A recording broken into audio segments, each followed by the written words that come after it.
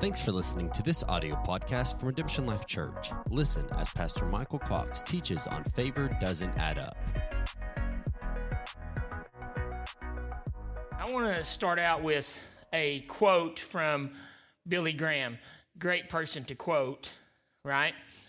Your human mind, with its philosophy of an equal return for favors done.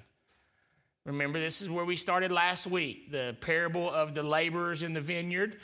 Some came at all different times of the day, and yet they were paid the same. And we talked about the reality that we weren't even supposed to be in the field. We are not even supposed to be counted. We're like dogs eating crumbs from the master's table.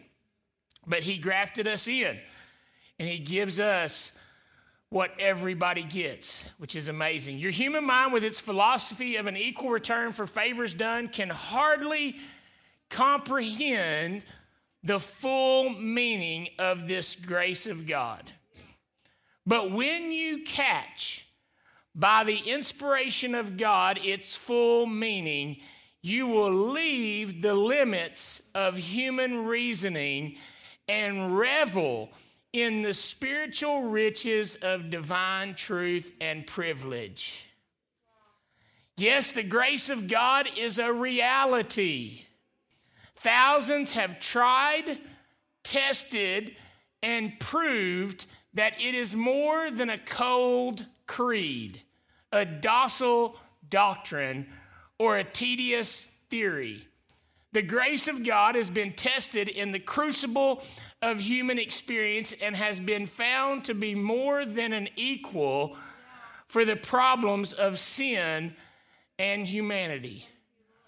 I love that it's more than an equal. One of my favorite passages is where sin abounds, much more grace abounds. And sitting under the teaching of Pastor Tom Sturbins, he gave us an amazing analogy of sin pressing in and abounding, trying to suffocate like a python, trying to squeeze the life out of us. But where sin abounds and there's restriction and it seems like our possibilities and potential are diminishing, much more grace abounds. And so grace is a force that pushes back. But what I love that Billy Graham says and what Scripture says is that it does not just abound, it much more abounds. So grace is a force that, one of Newton's laws is an object stays in motion unless acted upon. I don't know all of it, but unless acted upon by another object of equal or greater power. There you go. Y'all are good at that. So, preached about that one time, but I do not have that today. But it is not an equal force. It is a much more abounding force. And so, the kingdom of God does not just try to hold a boundary. It does not just try to hold out the forces of darkness, but it much more abounds. So, every time there seems to be a losing of ground, then the boundaries are pushed back to a greater place than they were before. That's why it says, enlarge your territory, stretch out your tent, expand. It can be easy to beat yourself up about who you are and the situations you face. Does anybody ever say, I want to be used by God, but I'm not qualified? I want to be blessed by God. I want to walk in God's favor, but I don't deserve it. I want to trust God, but I messed up my life so bad. I want God to forgive me, but I don't think he can. Look at 1 Timothy 1, verse 12. I'm going to jump in the Amplified version for this passage. I thank Christ Jesus our Lord, who has granted me the needed strength and made me able for this, because he considered me faithful and trustworthy, putting me into service for this ministry, even though I was formerly a blasphemer of the Lord and a persecutor of his church, and a shameful and outrageous and violent aggressor toward believers. And he's found him faithful, right? Yet I was shown mercy because I acted out of ignorance and unbelief.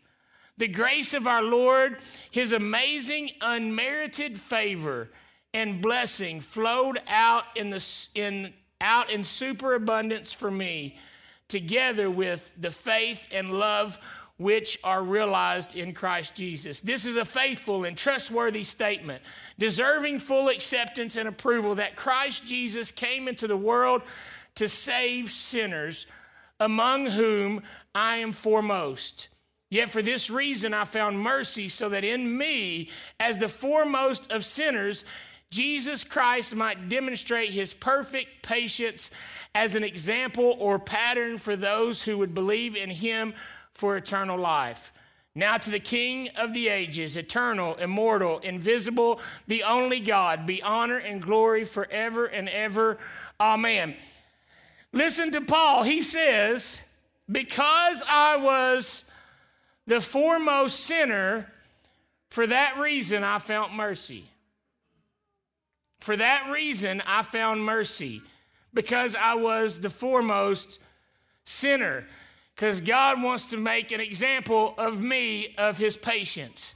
I joke all the time and I say, you can't come here unless you have issues, right? And if you say you don't have issues, then that's your issue. You're a liar. So if you have issues, then you are qualified for God's favor. We talked about the FAIR model last week, and Billy Graham hit it so well. Our philosophy of equal return for favors done. There's a whole worldly system that makes everything about what you do. You scratch my back, I'll scratch your back. We self-preserve, we climb ladders, we try to do all the things to position ourselves to be successful. But in the kingdom, it just doesn't work because we could never have done enough, right? I want to put just a couple of equations up. I think they've got them in the back. Identity, you guys got those? Identity plus purpose equals fulfillment.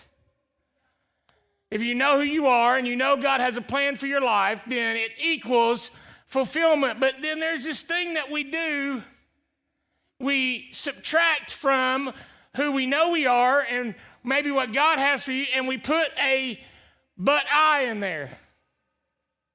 But I did this, but I did this, but I can't do this, but I don't know this, but I.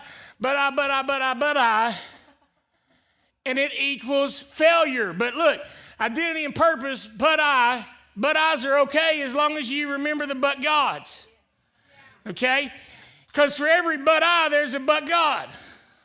Okay? And that equals fulfillment. Every time there's a but I in your story, there's a but God. And it will change the situation. Ephesians chapter 2, verse 4 says, but God still loved us with such a great love. He is so rich in compassion and mercy. Even when we were dead and doomed in our many sins, he united us into the very life of Christ and saved us by his wonderful grace. He raised us up with Christ, the exalted one, and we ascended with him into the glorious perfection and authority of the heavenly realm. We're now co-seated as one with Christ. But God, he still loved us. Galatians 2:20. I've been crucified with Christ, that is, in him I have shared his crucifixion. It is no longer I who live, but Christ lives in me. The life I live now in the body, I live by faith, by adhering to, relying on, and completely trusting in the Son of God, who loved me and gave himself up for me. I do not ignore or nullify the gracious gift of the grace of God, his amazing unmerited favor. For if righteousness comes through observing the law, then Christ died needlessly. His suffering and death would have had no purpose whatsoever. Has anybody ever trusted God, believed God, had faith in God? I used to constantly say to Jahan, I have absolutely no doubt in God's faithfulness. The problem is I have a lot of doubt in my ability to make the right choice in this situation. So I might make the wrong choice and nullify the faithfulness of God. And so many choices I've made in my life were absolutely racked with fear. I remember ministry moves and ministry decisions where it was evident what God was doing and moving, and I would anguish over every decision, wondering if potentially I would make a mistake and that would nullify God's ability to keep me. Now, I'm probably the only person in this whole room that has done that. You know, pride, I believe, is an overemphasis of your own worth. Some people think pride is just thinking too highly of yourself. I don't think pride is just thinking too highly of yourself. I think it's just thinking too much about yourself. And I think that paralyzing insecurity is birthed out of pride. Because we have put our ability in the equation more than it should be factored in. And so it is God's ability that we should be factoring in. What I discovered is that Proverbs 29:18 says, where there is no vision, the people perish. I've heard this talked about so many different ways. We have watered it down in a conference to make it say, if you don't have a 3-point vision for your church, it will not succeed. You know, it's great points that we make out of it, but it just so lessens the full scope of it. Because this passion, I love the Amplified Version, says, where there is no vision, no redemptive revelation of God.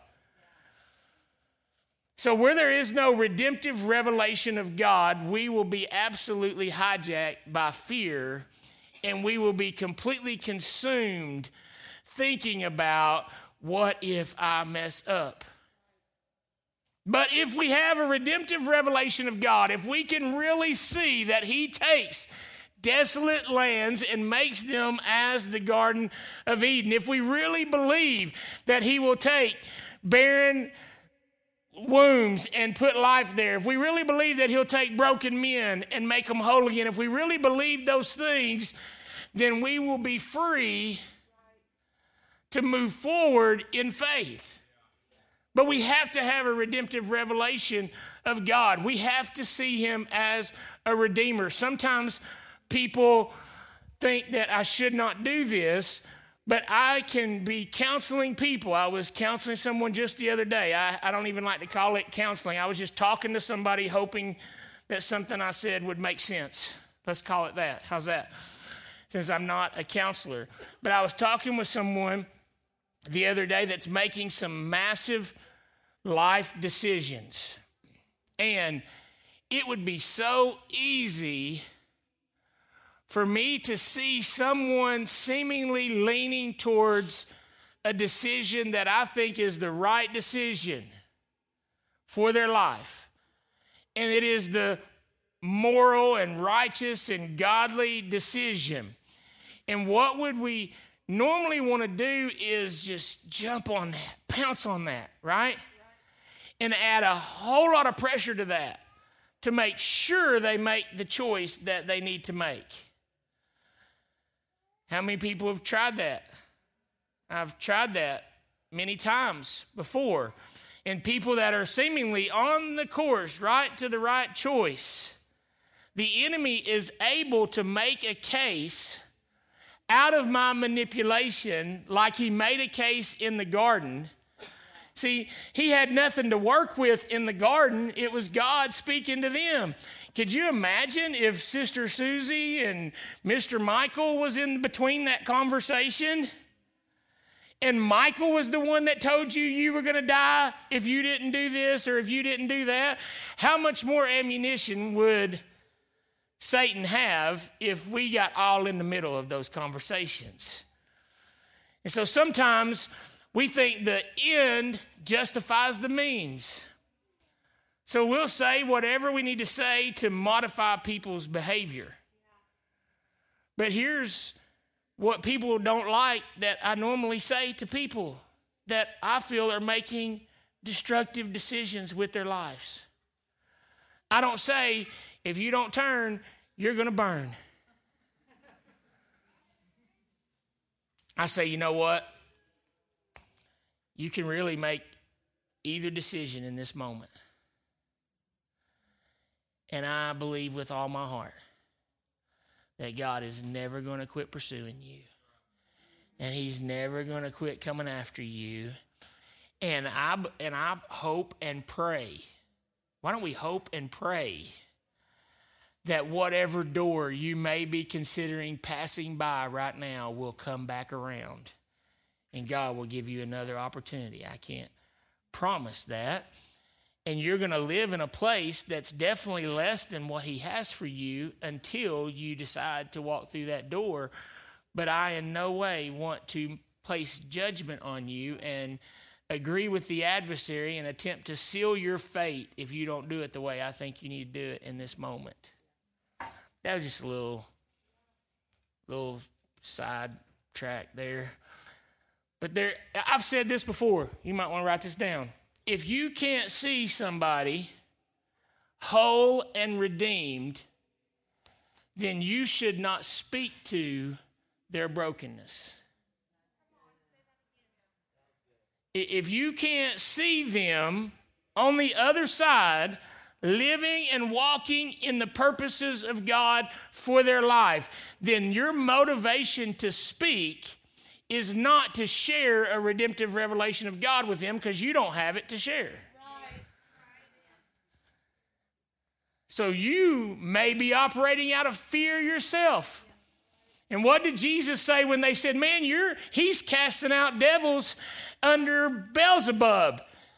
He said, a kingdom divided against itself can't stand. I am not doing this under Beelzebub. We can't expect as a church and as believers to go around constantly led by fear that people are not going to make right choices, and then we try to help them make right choices, and we don't ever see them living free and whole. We need to ask God to give us a redemptive revelation of them, and then we need to just show them where we see them. Communicate that. But that's a good way to check your heart in a situation. If you can't see them free, then you probably should not speak to them about their bondage. Mark chapter 6. Afterwards, Jesus left Capernaum and returned with his disciples to Nazareth, his hometown. On the Sabbath, he went to teach in the synagogue. Everyone who heard his teaching was overwhelmed with astonishment. They said among themselves, what incredible wisdom has been given to him. Where did he receive such profound insights? And what mighty miracles flow through his hands? Isn't this Mary's son, the carpenter, the brother of Jacob, Joseph, Judah, and Simon? And don't his sisters all live here in Nazareth? And they took offense at him.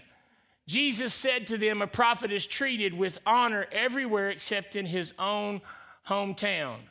Among his relatives and his own house, he was unable to do any great miracle in Nazareth except to heal a few sick people by laying his hands on them. It's been several years ago, the Lord really illuminated this passage to me, and it's such a core foundational passage in my life and how God continuously reminds me. I asked Jahan, I said, do I talk about this too much? I want to talk about this today. And she said, no, I think you need to talk about it again. So we're going to talk about it again. But the amazing thing in this passage in Mark chapter 6 is the people around Jesus were amazed by his wisdom. They were amazed by his authority and his power to work miracles. Then someone says, but isn't this Mary's son? Isn't this so-and-so's brother and so-and-so his sisters? And don't we know him? Wasn't he a carpenter? All this stuff, and it says they got offended with him. And then it says he could not do many great miracles there. And the Lord showed me this about myself. And he says, a prophet is without honor in his hometown. Has anybody ever had people tell you you're the most amazing thing since sliced bread? You've never had anybody tell you that? I have had people tell me stuff like that. Okay? I've had people flatter me and butter me and flip me and saute me and all kinds of things, right? People say all kinds of stuff. Usually I'll meet somebody and in the first 5 minutes I'm like, oh no, this is going to be rough. I'm not near as good as they say I am. And they're either crazy or they're just trying to butter me up for something. Because I know, my father-in-law, Randy, he tells me every Sunday how pitiful I am. That makes you sound like the worst father-in-law, doesn't it? It's a little game we have. He used to tell me how good I did on Sundays, and I told him he was kind of giving me a big head, so I wanted him to tell me how bad I was every week. And so he faithfully does that now. Matter of fact, I think the better I do, the more emphatic he is of how bad it is. So Sundays that he forgets to tell me how bad I am, I'm like, it must have been bad. Because he didn't go out of his way to make sure I knew it wasn't good. Wink, wink, right? So he lets me know that. But some people, prophets can have honor. We can have honor. People can see positive things in our life. Now, I'm joking around. People obviously do flatter you and all that, but it's amazing how people can really see how amazing you are. Okay? People can see how amazing you are. Some of my greatest frustrations in pastoring and in leading people and it's working in recovery, one of my greatest frustrations over the years being connected in some way or another, and then we had a ministry for a year here, but the biggest frustration is I see them more amazing than they see themselves. I see their potential and I see their life and I see a reason to fight for something more than they see it sometimes. And so sometimes we can be prophets with honor and men and women of God with honor, and everybody can see it. I've sat down with people and wept and just said, I don't understand how the insecurity and the destructive behavior takes over your life. Like, I wish I had as much potential as you. I wish I had as much potential as you. You're way more charismatic. You're way better of a leader. You've got more gifting. You're smarter. You're more talented. All those things. I mean, I wish I had that you have. And I just weep and say, and I don't know why you can't see yourself as just the way I do with my crazy finite thought processes. But I wish we could see ourselves the way God sees us.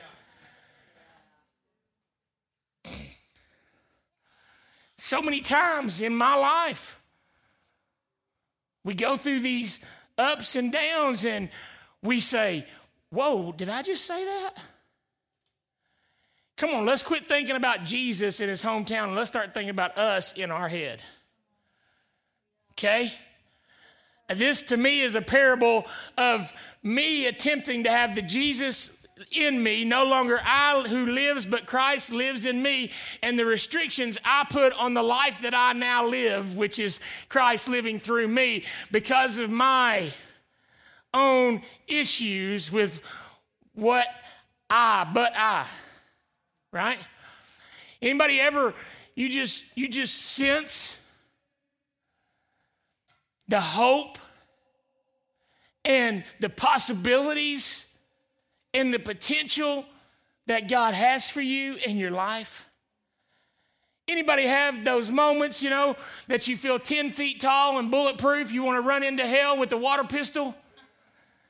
And you just know. You just know. I'll give you an example. When I was in the middle of COVID, and double pneumonia, I had a knowing that I could not die. I knew God wasn't done with me. I don't know why some people succumb and some people don't, but I knew I was not going to die. And that's just a one peripheral thought process, an idea. But you know what I'm saying? There's times that you have just the confidence and the knowing. And I believe it's just like these people that heard Jesus speak and said, wow, what manner of wisdom has he been given? Sometimes the supernatural just overwhelms the natural, and you just get a sense of what it feels like to be supernatural and used in the hand of God. And what power that you have, and there's these times and there's these moments and there's these encounters with God, and sometimes those encounters are robbed quickly by the seeds of the adversary that say, but you're just so-and-so. Maybe you have forgotten while you're sitting here in la-la land thinking that potentially God is going to use your life. Maybe you have forgotten all of the record you have accumulated over your time. Maybe you have forgotten how inadequate you are and how unqualified you are and how much you have disqualified, and you have made a mess of everything, and there's no way. I remember, oh my goodness, here's a rabbit trail. I remember, this must be Pastor Tom Day. I'm going to tell another Pastor Tom story today. Pastor Tom was not a conflict avoider.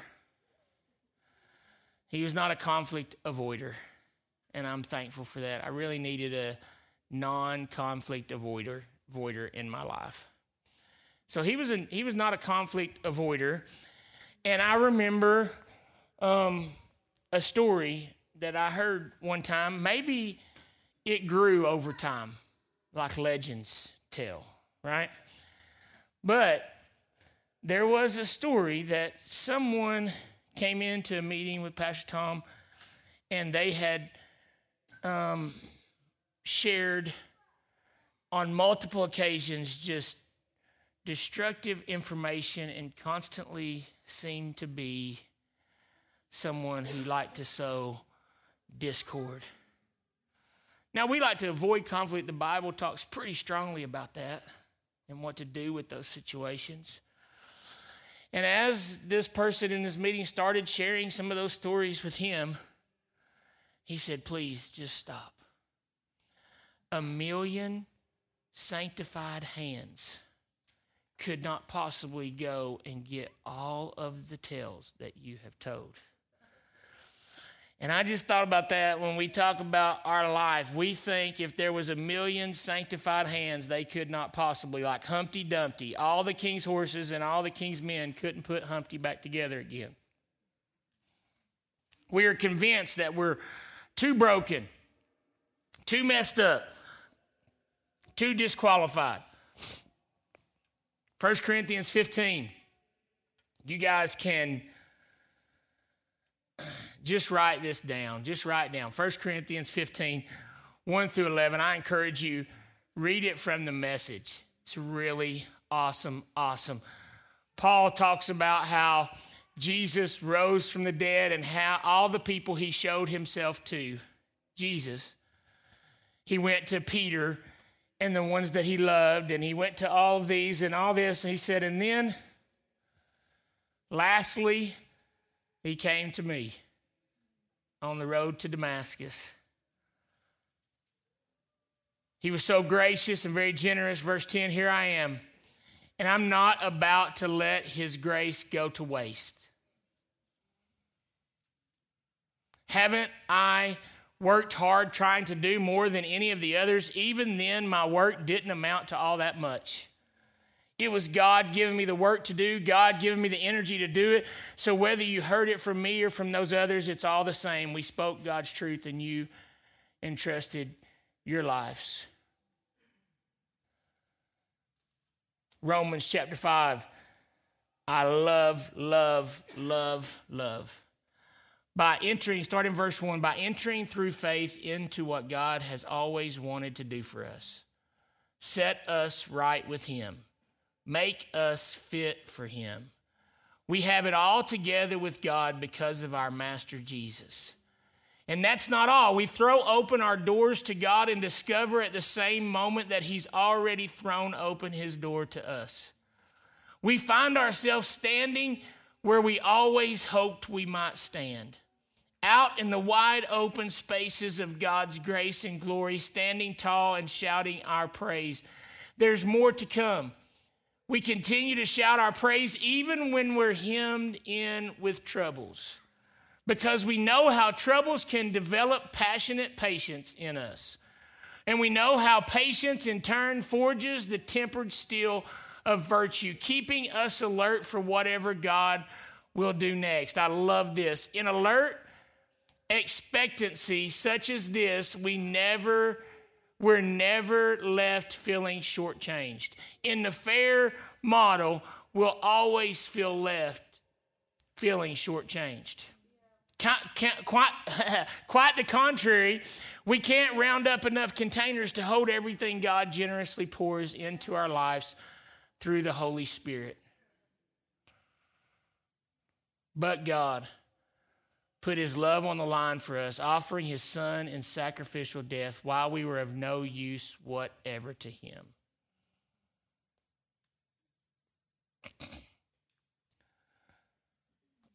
First Timothy 6:20, so my son Timothy, don't forget all that has been deposited within you. Don't forget all that's been deposited within you. Escape from the empty echoes of men and the perversion of twisted reasoning. Those thoughts that creep in, just like in Mark chapter 6, don't forget what's been deposited in you. And let that twisted reasoning of man, that man thinking, I'm so-and-so, I'm just this, I'm just this, I'm just this.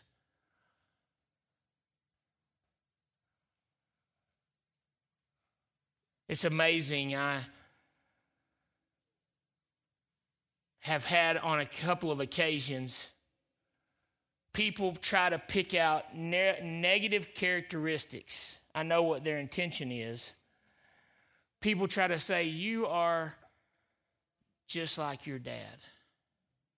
Or you are a chip off the old block. And they meant it negatively.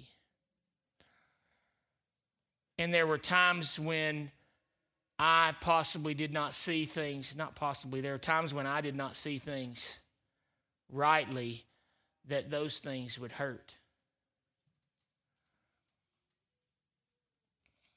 And if someone were to tell me that today, I would take such honor in them telling me that. Instead of magnifying deficiencies that I did not like, I've let God reshape my view of people, including my father and others, and see him whole, redeemed, complete, and lacking nothing. To where that all I can see is I'm just like a man who came from the mafia and ended up leading thousands to know Jesus. And allowing me as a son to start a journey with God in a completely different place than where he started his journey from. So if I'm a chip off the old block, and if I do make it to advance our family as much as he advanced our family, then look out. It's going to be phenomenal where my sons and daughters end up. So I just take it as a prophetic declaration over my life that every good and faithful thing that he walked in will be increased in me. But we take those things and we take those words. I don't know where we did it. I think it was Burning One's conference last year because I had some other notes there, but I was cleaning out some stuff this week in our bedroom that's been in renovation for a year, and it's a mess, or 6 months or whatever. And I just got absolutely tired of looking through a box for shirts. So I just said, I'm going to get a little bit of order here. And I lost some important papers, so I thought I'm going to straighten up these papers that are just everywhere.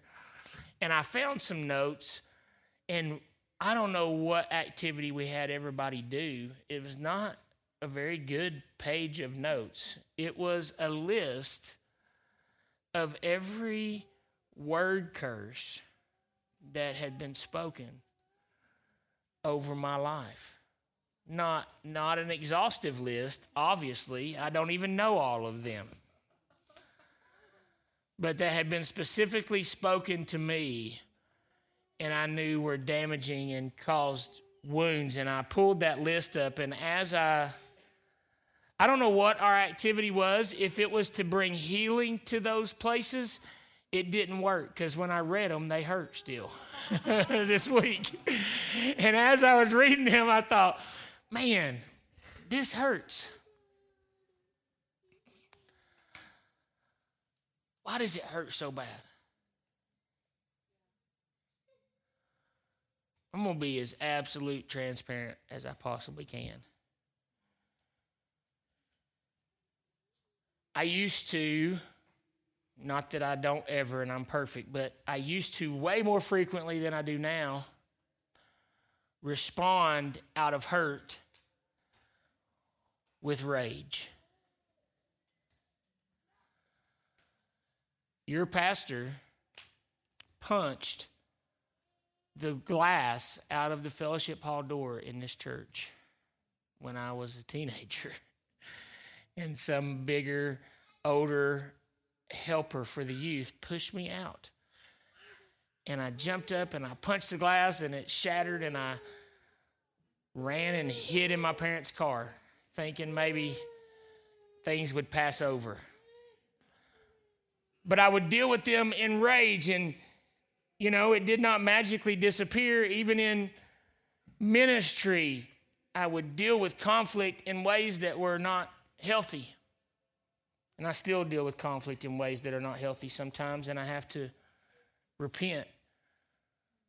I hope that I repent quickly. But I remember very specifically when God was really dealing with me about my behavior, how I respond to the pain that I feel. And I remember when he started helping me control those actions. But I remember specifically, I think I even talked with my wife, and there was a time when it was something hurtful, angering, rejecting. I don't remember even what it was at this point, but I remember just feeling just all of the emotion. And I did not respond with any of the action. But I told my wife, man, I don't even know what's the point in not acting that way if you still have to feel this way. I don't think the goal is just to act the right way.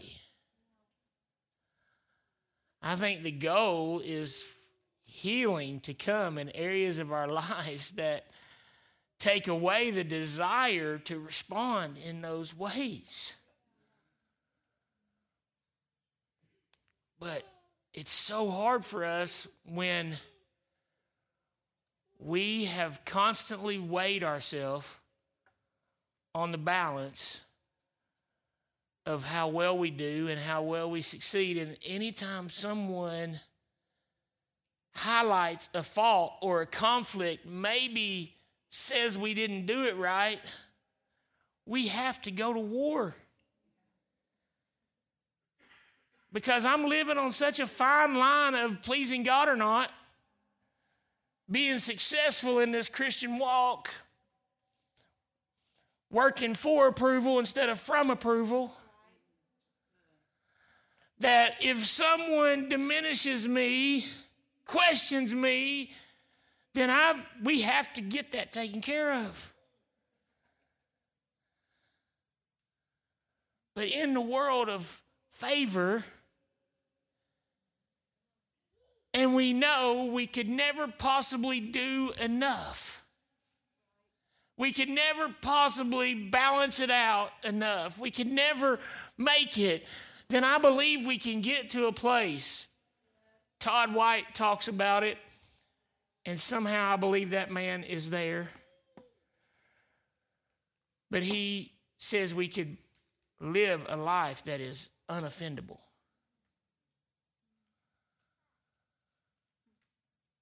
I want to be unoffendable. Don't you want to be unoffendable?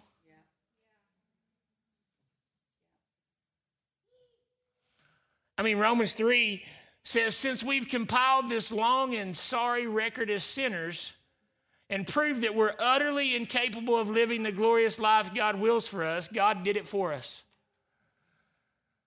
That, if we really believe that, we would not have to go to war. To make sure everyone knows we're not wrong and we're okay. Genesis 50:20, as you meant evil against me, God meant it for good in order to bring about this present result, to preserve many people alive. Matthew 5:10, how enriched are you when you bear the wounds of being persecuted for doing what is right? For that is when you experience the realm of heaven's kingdom. How ecstatic you can be when people insult and persecute you and speak all kinds of cruel lies about you because of your love for me. How ecstatic you can be. So leap for joy. Is that the emotion you feel? Leap for joy. Since your heavenly reward is great, for you're being rejected the same way the prophets were before you. Sometimes we're being hurt because we were stupid and we did things wrong. Sometimes you're not. As we continue to partner with the fight to end abortion, and we are a part of these services, the church at Planned Parenthood, I'm seeing more and more firsthand how vile the attack can be.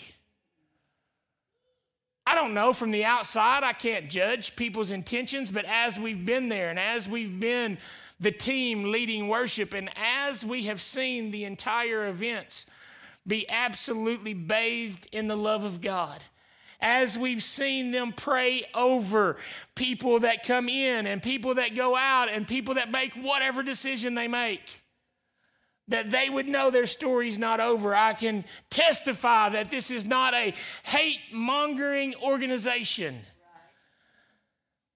But I see them be vilified and attacked. Sometimes we will be attacked for doing nothing wrong. Sometimes we will be attacked because we were stupid.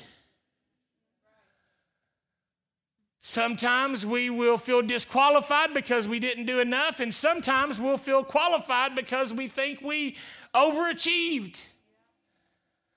All of these things will lead us astray. They will. Paul says in Philippians chapter 3, I'm not going to read all of it. For sake of time, it's time to go, but I'll close with this. He says, man, if anybody has a reason to put confidence in their flesh and what they've accomplished and what they've done, I have more reason than any of y'all. Now, remember just a few minutes ago, he said, I am the least of all. And then he said, I'm the most of all. And he went through all of his accomplishments according to keeping the law. And how meticulous he had been, and how zealous he had been, and how perfect he had been. And then he said, now I count everything that I used to count as what caused me to feel confidence and feel like I was somebody. I now count that as dung, poop, manure. Dude, what kind of free place is that?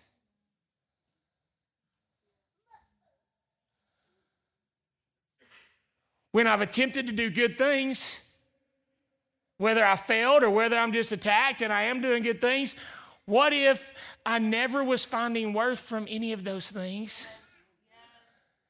So then when someone attempted to diminish my worth in attacking me or those things, it has absolutely no effect because I was not doing it to gain affirmation. I was just doing it because that's the assignment God put before me. How free can we be? Walking in favor, walking in freedom.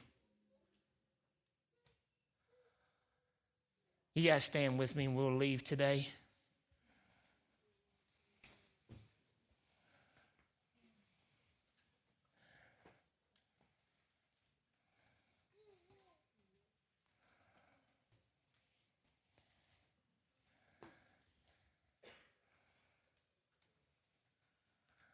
I saw the picture this morning of a scale, and we have all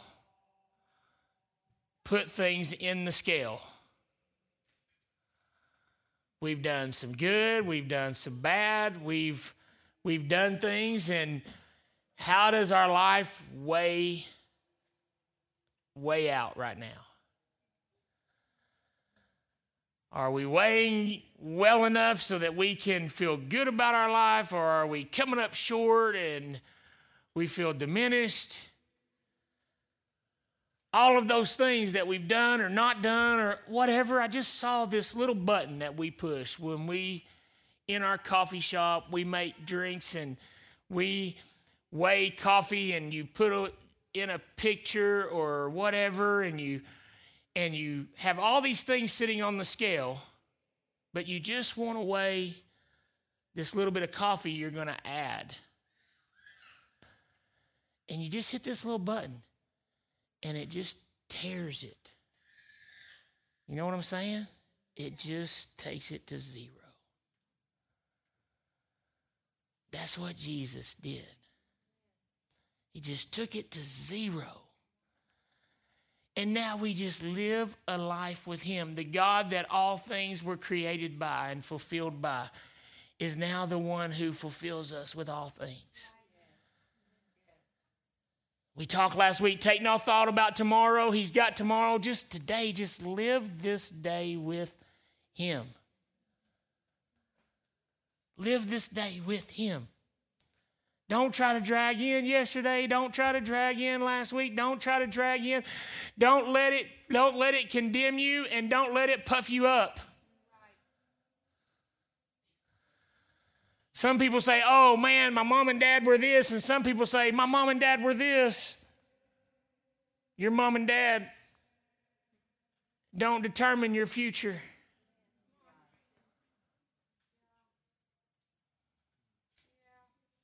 I don't mean to be callous, but somebody was telling me a story the other day about when they were 12 years old. And it had such a grip on who they are today. And I said, how old are you? And they told me their age, and it was older than me. I said, I think it's time that you don't talk about when you were 12 anymore. Seriously. When you were 12, hey, man, I promise I'm not trying to be callous. We all have things. I've got some massive things. I've got some massive things, and I'm sure you've got more massive things than me. I would never want to try to belittle your struggles, but I also will not stand before you and belittle my God. So it's time that we move on. It's time that we move on. We can't be wounded animals in traps. We can't be like the world waiting to lash out at the slightest mistreatment or injustice, because we know we deserve nothing. Remember last week, and it's like our birthday every day, and nobody promised to get us anything, and it just shows up. Remember, mine is on a Sunday, May 16th. Saying. And no one's promised to bring me anything, but I'm sure things will just show up that day. But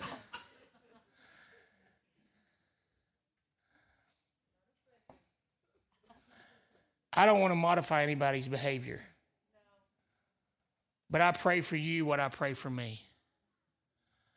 That we would be free of those things that bind us and hold us and we're hostage to. Golly, it is Pastor Tom Day. Another powerful thing he would always say was, you are held hostage by your emotions. You're held hostage by that old wound, that old thing, that old failure, that old success. It's driving your plane. It's taken over. And it has full reign of where you go. And not only you are destroyed by that, but all the people on your plane end up getting maimed and dismembered in it. So it's important for us to take back the cockpit. It's important for us to let the Spirit of God come in and rule and reign in our hearts and our minds. Because I can't redo yesterday. And yesterday is not going to be what sustains me today. Today is the day of salvation, and His mercy is new. And His plans for me are amazing. And there's promise and there's fulfillment locked up in today. Locked up in these moments that we're experiencing right now. Locked up in that hug between a dad and a daughter. Locked up in these moments. This couple just hugged a great hug a minute ago, Rob and Shalinka. It's locked up in these moments. Their fulfillment.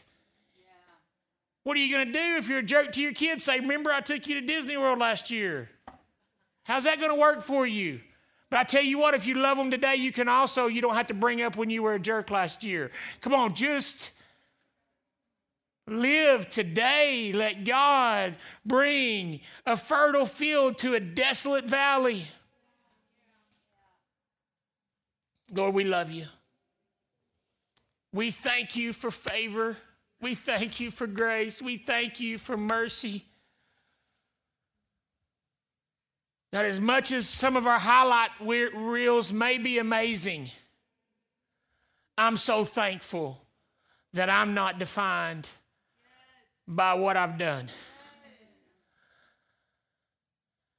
Because even on my best days, I want to walk with you into greater. I want to go glory to glory. I want to experience you, encounter you. I don't want to manage destructive behavior. I want to be free of everything that predisposes me and sets me up and hijacks me and tries to take authority and control over my life, causing me to crash and burn and take everybody out with me. I know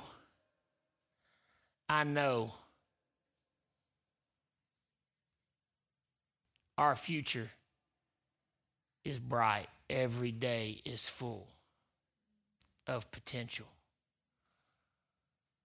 Because you love us, you've purchased us, you've redeemed us. And our assignment and our job and our role is to receive your love and be your token worst of the worst that you demonstrate your patience to the world through. And I'm qualified for that job. And I'm thankful that you love me. You're merciful to me. God, I pray that you would renew hope, renew passion.